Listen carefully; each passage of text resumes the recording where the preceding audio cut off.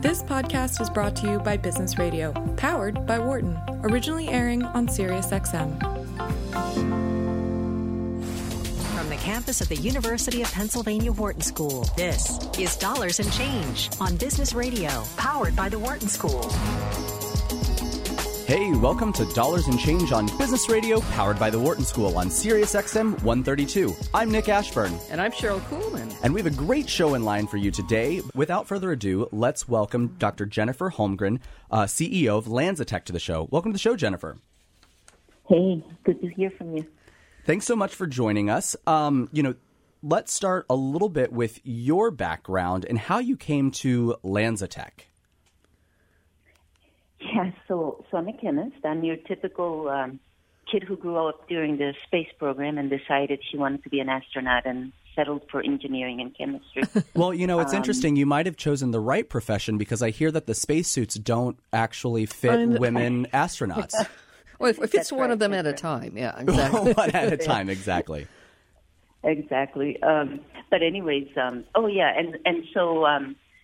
worked on energy most of my life. Most of my career was always very interested in clean energy, and I was approached by Sean Simpson, the founder of LanzaTech, and I heard about this technology, and I said, not really, that can't work. And then... so you were a skeptic. What? You were a bit of a skeptic to start off with. I was, yeah. I'm a chemist, We always kind of poo-poo biology,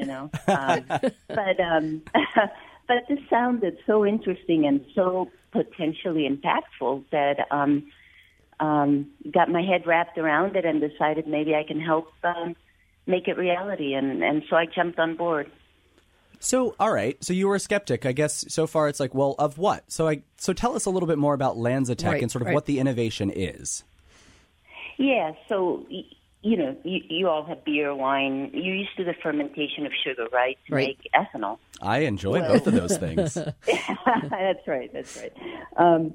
But what we do is we have a bacteria, a bug, that instead of eating sugar, eats things like carbon monoxide, hydrogen, and carbon dioxide, which happen to be what is coming out a lot of flue stacks, like in steel mills, in refineries, etc. So basically what the bug likes to eat is stuff that we don't want in our air.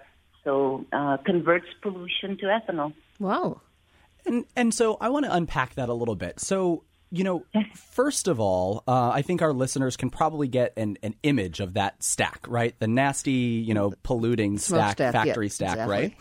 Right? But tell us a little bit more about the broader environmental issue that this technology is combating. Yeah, so it's basically carbon pollution, if you stop and think about it. So the first leg of that is, of course, all of the particulate emissions that make it really hard for us to breathe are basically coming out our flues because we're burning carbon. And, of course, the other problem is increasing carbon pollution. CO2 emissions means we're increasing our greenhouse gas problem.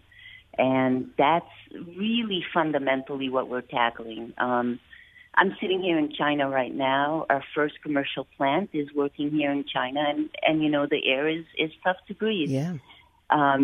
And so it's about all the particulates in the air, and of course, that's really hurting our planet right now is the greenhouse gases, the CO2 that we're just increasing and increasing over time in our atmosphere. Cheryl, I have a quick question for you. Yeah. I think our listeners here in the U.S., we probably take our air quality a little for granted. You think about China, as Dr. Holmgren just mentioned. And, L.A., we hear about smog there, maybe New York City still. But when you moved to Philadelphia, was air quality an issue here, or had it sort of been mitigated a little bit? I think there were every now and then we would get a lot of the air quality warnings that's kind of combined with the with the weather and the temperature and all of that. But it wasn't too bad. Not too bad. Maybe because the industrial center had moved out already. Exactly. Yeah. So we don't have a lot of heavy industrial factories in Philadelphia anymore. Got it. And so, Dr. Holmgren, tell us a little bit more about the state of things in China. Why are you there? Yeah. So when we started trying to deploy our technology, we knew that steel mills were our first target market because they have the gas that the bug likes to eat, if you will. Mm-hmm. And, you're a small company, right? 50% of the steel was being produced in China. And the other reason is at the time they were, when we first started building our demonstration plant here and then our commercial plant, our first commercial, they were super keen on environmental technologies, new technologies that they could deploy. And so they were interested in helping to commercialize such things. And so it made it easy for us to find a partner because, when you're doing something new, you usually get told a lot of no's before you get a yes. They're as skeptical as you were. Yeah. Exactly.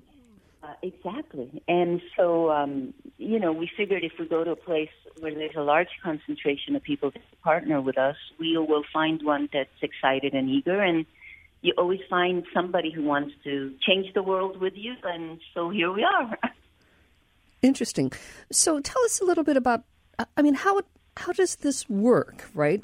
So I've got this sense of the flues and all the bad pollution coming out of it and your little bug that likes to eat this stuff. How do they come together? Do you capture the pollutants or what? Yeah, so actually we don't let them actually get emitted. So before they're emitted, when they're still concentrated, so these stacks have about 50% carbon monoxide, which is what we use.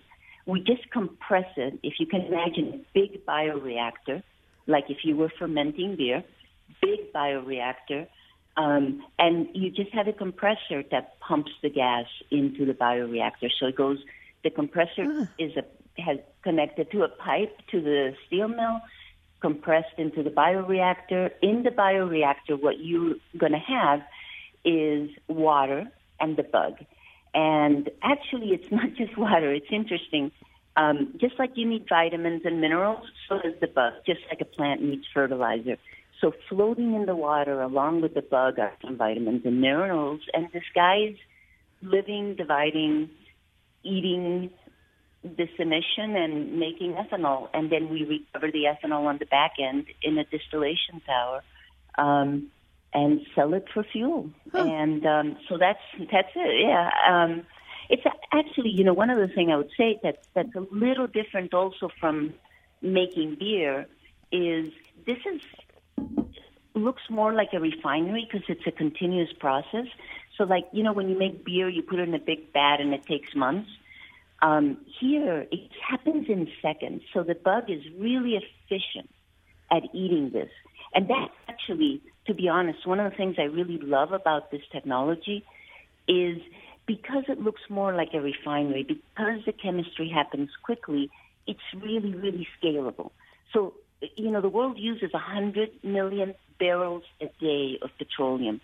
So if you're going to really try to substitute for some of these fossils, you need something that happens quickly that you can scale, really, really scale, so that you can actually start to make a dent in these markets, okay? Because they're just massive, absolutely massive. So that's actually one of the cool things about our technology, just how quickly it happens, how efficient the process is, and how good the bug is at doing this. And Jennifer, one of the things that I was noticing is sort of thinking about the competitive landscape, too, of your business. I guess you could think about it potentially in two ways, and correct me if I'm wrong. One is sort of the technology you're doing in capturing and mitigating the carbon and turning it into ethanol. But also then you said you sell the ethanol and sort of that business. So I think 10% of all of our fuels have some level of ethanol in it, or it's about 10% of fuels have.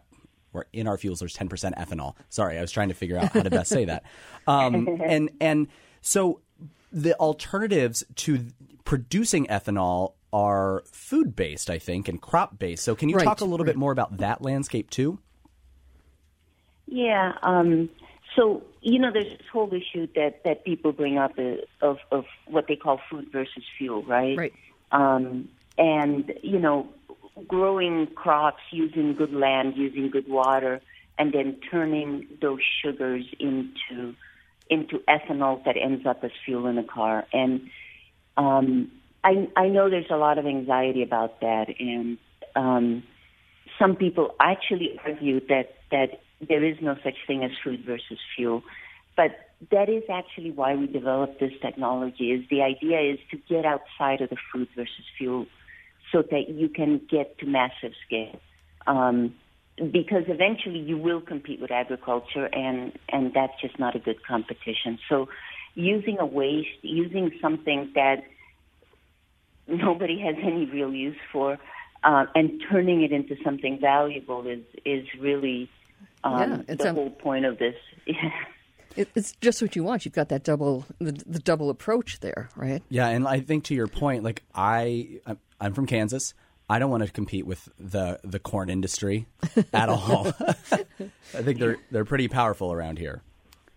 Yeah, for sure. And yeah, I guess one of the things that I think is super cool about using wastes is that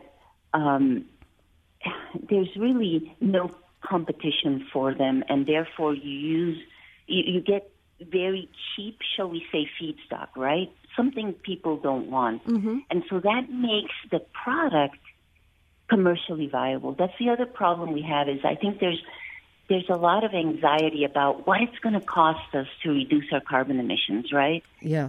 It's kind of the albatross, right?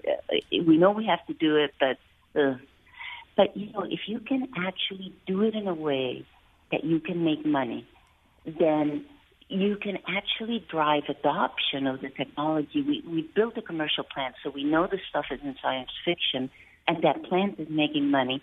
We're building 3 other plants in parallel using ferroalloy gas, refining gases, other waste gases, and the only reason anybody wants to build those plants is to make money. Sustainability has to be about the triple bottom line, right, as you guys know. Right. So, that's why it's kind of cool. That's all I can say. So we talked about a use for ethylene in terms of, or ethanol in terms of, fuel production. But ethanol I'm now channeling my father-in-law. He'll be so proud. Can also be used for ethylene and polyethylene, which is used for plastics. Can you talk more about the opportunities there? And again, maybe this is how this is more sustainable option compared to how we create plastics now? Yeah. So let me take a step back because please. One thing that I would say is if you're making the same plastic that's being used today from ethylene, that's being made today from ethylene, and all you're doing is starting from ethanol, you'll have the same sustainability footprint for plastic in terms of disposing of it, recycling. So the key thing is that you don't start with fossil fuel, so you don't start with the energy intensity of a fossil fuel or the carbon footprint of the fossil fuel. So that you're still solving the carbon emission problem and the recycling of carbon problem. Whether we're talking about fuel itself or plastics. Or plastic. Exactly. Now, the kind of neat thing about turning it into plastic instead of fuel is if you recycle a steel mill emission to make, say, ethanol, and you put it in a car, you're still burning it, and it still eventually goes out the tailpipe. So at least you used it twice, but you're still emitting in a tailpipe. If you turn it into plastic or a durable good, let's say a pair of tennis shoes, right? Because ethylene is also used to make some of the components that go into tennis shoes or fibers in like your T-shirts. Mm-hmm. If you do that, you've got a durable good, right? So now you've almost sequestered it, not geologically, not by burying it in the ground, but you sequestered it by putting it into something that will last for a while. And if you do that, then you're taking that carbon completely out of circulation. And so that's really a big benefit for the carbon environment. We call making product like bottles or, well, what we're trying to do is, I guess we're trying to create what we call carbon smart consumers. consumers that maybe someday will choose between a recycled carbon bottle of plastic, as you were saying, or fresh fossil bottle of plastic bottle. And, kind of like you choose organic milk or fair trade coffee, the idea would be that a consumer would be able to make that choice at a store and then drive that behavior change to stop just thinking about fresh fossil in everything we do. Yeah, and that raises an interesting point, because I think that listeners and consumers have heard that they should be cognizant about how they might reduce their carbon footprint. But I don't know that a lot of us understand what exactly that means. I mean, I was joking with Nick ahead of time and sort of, I like to travel. And one of the things people say is, do you know how much your carbon footprint is when you're on the plane going to Rome? And I'm like, yeah, but I'm going to Rome, So how do I offset? In order for me to feel not guilty about getting on a plane and flying to Rome, how do I offset my carbon usage? Yeah, and a lot of airlines actually do offer offsetting programs where you can, pay for somebody to plant a tree somewhere to pick up the carbon. Our solution is a little different. It turns out we can convert ethanol to jet fuel that looks exactly like conventional jet fuel. And in fact, we made some and put it on a Virgin Atlantic flight from Orlando to Gatwick last year. On October 2nd, we flew a plane using this sustainable aviation fuel. It's a low-carbon fuel. And so I think what the aviation industry is trying to do is not just buy offsets, like you were saying, right, but rather maybe start substituting some of the fresh fossil kerosene aviation fuel on that plane with a sustainable aviation fuel that has a lower carbon footprint. So you're still flying the same plane, but you're using a fuel that has a better carbon footprint. And is that sustainable fuel more expensive than the standard fuel? Yeah, it is. So, right now it is. Right. Yeah, absolutely. But I think, it's actually interesting. The aviation industry has jumped in and has been trying to help support the development of these new fuels. And because they're trying to help make that happen, it's like solar, right? Right. The more you get out there, the more you drive down the cost curve. That's always true of new technology. So, absolutely, the more of this that we make, the more we can drive the footprint down and the cost down. We see airports, for example, helping fund low-carbon fuel for the airlines that fly out of that airport. We actually see large corporations getting together to help offset the cost of putting some of the sustainable aviation fuel in planes. So it's an industry that's really trying to do something. Yeah, and I think that you're right, that as you have more opportunities to use this kind of fuel, it drives innovation in financing and different ways to make the product, different ways to use it, and all of that just really spurs more development around that. Well, and I think that, that sort of leads me to my next question, is sort of thinking about maybe your investors. We talked at the top of the show when even the founders brought you on or tried to woo you, you were skeptical. Right. And like other, maybe your customers have been skeptical. How have you attracted investors into your company, and have they been a little more strategic like the airline industry? Oh, yeah, it's a great question. We've raised actually, just so you know, so the company was founded in 2005. Our first commercial plant started up last year, so 13 years. Which is actually not long for a brand new technology. Right. And we've raised $250 million to get to this point. Wow. And and that's what it takes to do something this different, this disruptive. And it started out with VCs. Sure. The company was founded in New Zealand, and so the first investor was K1W1 Kiwi, if you will. Vinod Khosla was actually the one that worked with Sean to get me to come to LanzaTech. So we have the standard VCs, But later in time, it's not been necessarily airlines, but other strategic. We have investors from the petroleum industry, Indian Oil, for example, Petronas, Suncor. We have investors who are committed to reducing their carbon footprint and are trying to invest to see if they can find technologies that can help them do that. Steel companies have invested in us. So it's a really, really broad mix. Mitsui is one of our investors, a large trader of fuels and chemicals. So just a lot of different people. And from all over the world. We just had a board meeting last week.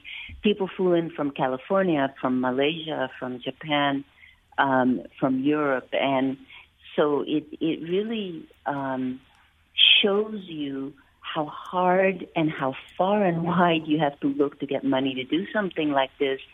But you do find people that are committed and who are willing to not just help you with cash, but with ideas and connections. So, well, and Jennifer, that's what's interesting to me. And I want to remind our listeners that we're speaking with Jennifer Holmgren and the CEO of LanzaTech. And you know, I think as just an individual could get discouraged when I listen to more of the policy debate around these types of issues and you know, climate change, U.S. policy specifically. Yeah.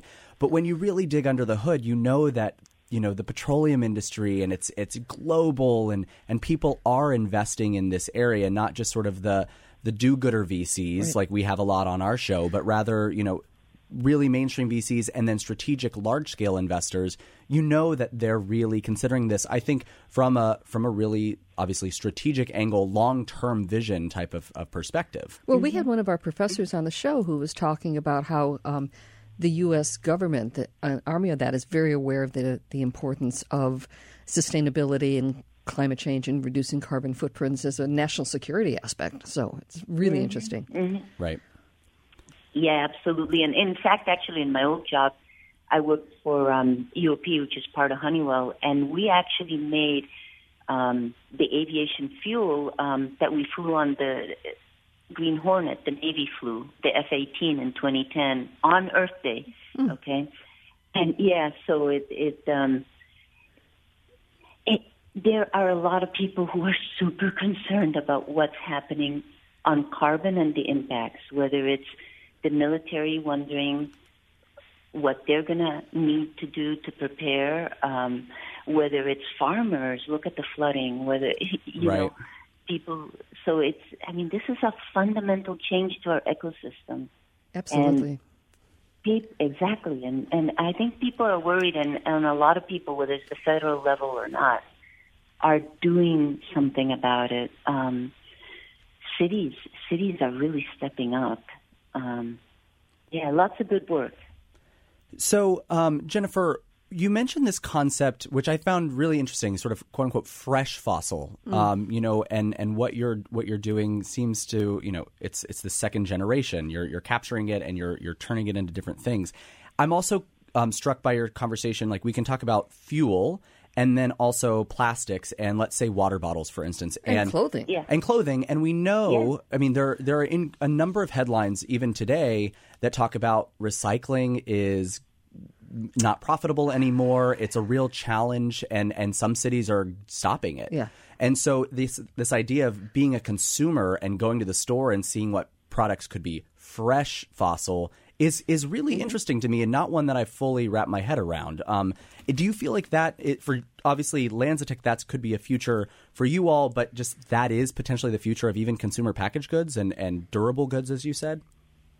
Yeah, absolutely. And you know, one thing that we really want to do is make sure that other people have the opportunity to do this. So when we talk about carbon smart and recycling carbon, we don't want to be the only carbon recyclers out there. If we are, then the whole world has failed. I mean, we failed, right? Yep. That isn't what we want to do. So we really want people to start thinking about what they do with carbon, fresh carbon, recycled carbon, and we want other people to do some of the same things we're doing. And there's lots of people at earlier stages doing that. And so that's what we want. And, you know, I really also want consumers to start thinking about not just where their carbon comes from, but how much carbon we really need.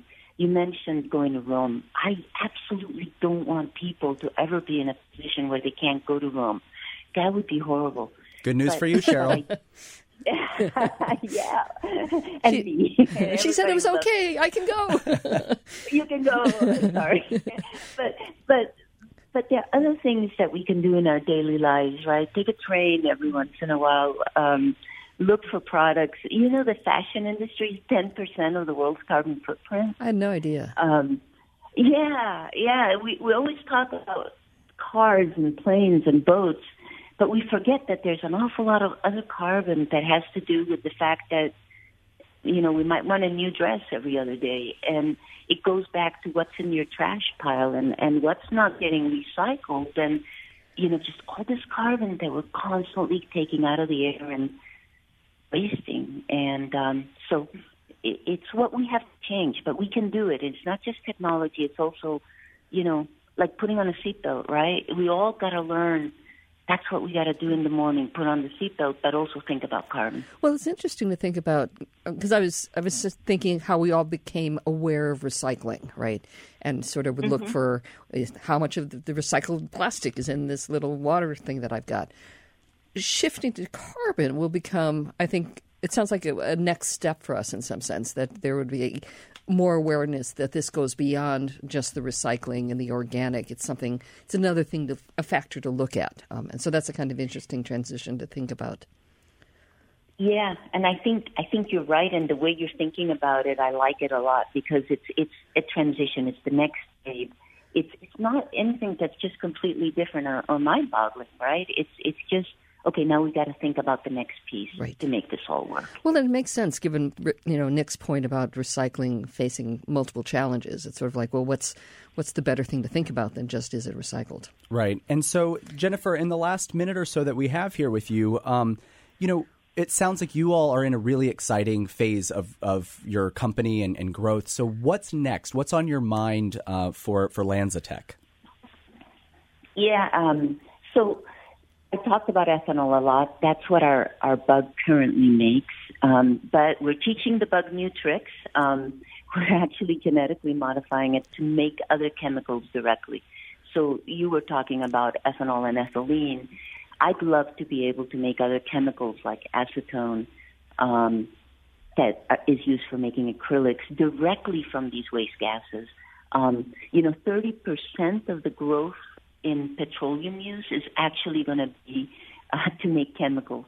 And so we got to take a bite out of that. And so for me, taking wastes and turning them into chemicals, that's just super exciting, and it could really have a real impact.